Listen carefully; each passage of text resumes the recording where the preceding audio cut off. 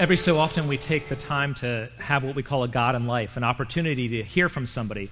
Today we get to hear from a guy that I've known for 20-some years. We started off as frenemies. He went to Oakton High School. I went to Madison. Over the course of time, we've become good friends. Brian is on the church council here at CCV, and he's going to share with us some of what's been going on in his life. So, Brian? Good morning. My name is Brian Berry, and Johnny's asked me to share what's been going on in my life over the past year or so, and particularly how God is moving in my life. And the story I want to tell is not chronological, so I ask that you bear with me. 5 months ago, I was in a hospital gown in Houston, Texas, at a hospital that is only for cancer, having been diagnosed with a very rare form of cancer 2 months before. And I was about to be wheeled into an MRI machine when a wave of fear kind of just swept over me. The first fear, maybe people will think was inconsequential, but I'm claustrophobic, and I saw the MRI tube, and I thought, that's far, far too small for my large, ever-expanding frame. And I was right, because as I went in, it started pressing on my arms. It was too narrow, and I frantically let them, you squeeze a ball. And they came in, they said, this is as big as we got. And I thought, this is not going to go well. But I was very fearful of getting trapped in the machine. And then as I sat there was another fear that I had, and that was the fear that the cancer that had been diagnosed in my hip, I was fairly certain had spread to my lungs, and then from my lungs it was going to spread to my brain, and I was fearful that I was going to die, and to die quickly. And it was really the first time I had thought about that. I'd been diagnosed 2 months before, and I just thought, well, this is something we got to deal with. And it was an incredibly intense fear that I was going to die. And then as I sat in the tube trying to pray, another fear, one that scared me far more than the other two, crept in. And that was, I'm not sure I have enough faith to get through this and to get into heaven.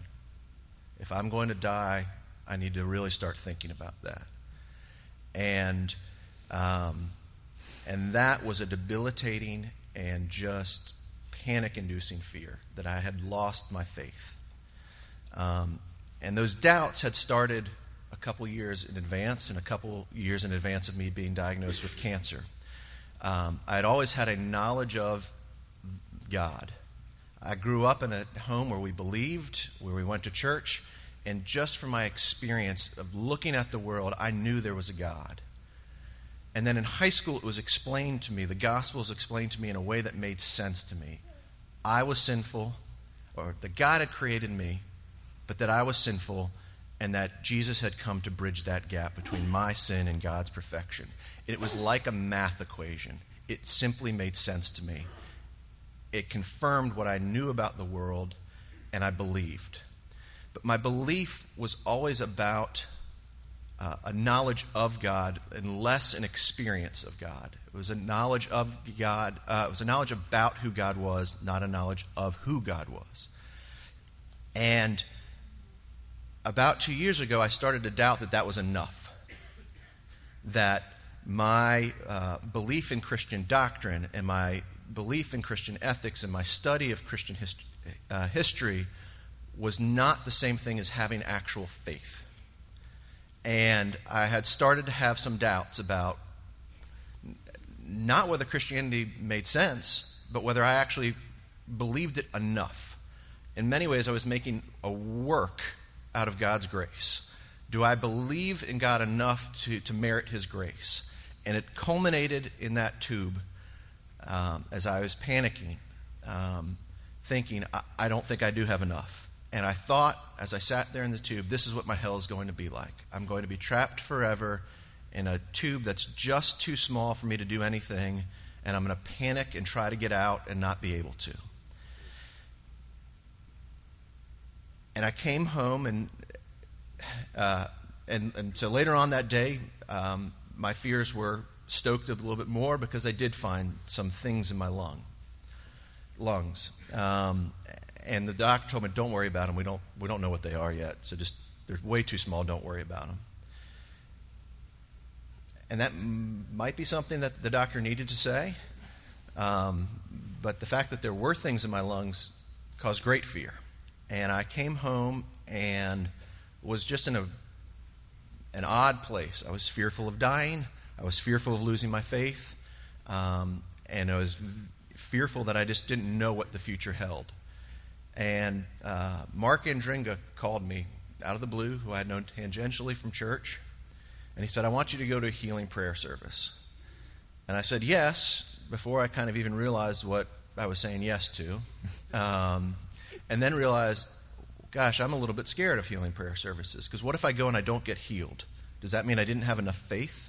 Or what if I go and I realize that I don't have the faith that God can heal me? And my whole thought process was going to get healed from cancer. And as we went to the healing prayer service, they started with 3 songs. And during the course of those 3 songs, God very powerfully spoke to me. And he said, Brian, you don't need to be afraid. My grace is sufficient. And he didn't say, hey, I'm going to cure you of cancer. That would have been wonderful. But what he was saying was, Brian, even your doubts are covered by my grace. That your faith in Christian doctrine, that your faith in who I am, and even your limited faith in who I am is enough. That my grace is sufficient for you. And it's sufficient to even cover your doubts. And it was an unbelievably liberating experience to know that I didn't have to make a work out of my faith. And then Mark, a couple weeks later, shared a passage in the Bible with me. And I think it's Psalm 51, is that right? And it's David crying out to the Lord. And it's after he has just committed an adulterous affair with Bathsheba. And he's crying out to the Lord, create in me a clean heart, God. And the first part of it is David saying, I don't deserve it. I am worthless. I am kind of the scum of the earth.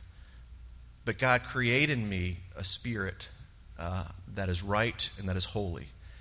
And that has essentially become my prayer is, yes, I have a faith. It is small. It may be as small as a mustard seed. But God, create in me a faith that is expanding. It's not on me to create the faith. God will create that faith in me. And so what I have experienced over the past year has been pretty profound. I still have cancer. I still have to wrestle with the fact that my life may not be as long as I would like it to be, but we all have to wrestle with that, whether we have cancer or not. And it's been a profound blessing to know that God's grace is sufficient to cover even my doubts, even my questions. Thanks, Brian, for sharing. Can you give us just an update on where you are right now, purely on the medical side? What's going on right now and in the coming months for you? Sure. I am 23 radiation treatments into a 25 treatment cycle, so I've got 2 more to go. And then within the next 6 weeks, I will have pretty major surgery to remove the cancer that's in my hip. As of right now, they don't believe that the cancer has spread anywhere else. So that's wonderful news. So the hope is that I get the tumors removed from my hip in 6 weeks, and then maybe have some treatment to make sure it doesn't grow anywhere else. But that's where I stand right now. I'm glad that Brian shared this, and part of the reason is so that we can be praying for Brian and for others who are dealing with illnesses like this, but it's even more to kind of walk in a story of how God's grace and mercy is sufficient, to realize that he comes to answer our prayers, even if it's in that simple way of saying, do not be afraid. Instead of just praying for Brian right now, we're going to go into a time of prayer where we bring all of our cares and concerns before the Lord, those of our deep brokenness and need and fears and doubts, as well as the simple need of bread and healing and restoration. So as Brian and I step down, we're going to prepare ourselves and go into a time of prayer.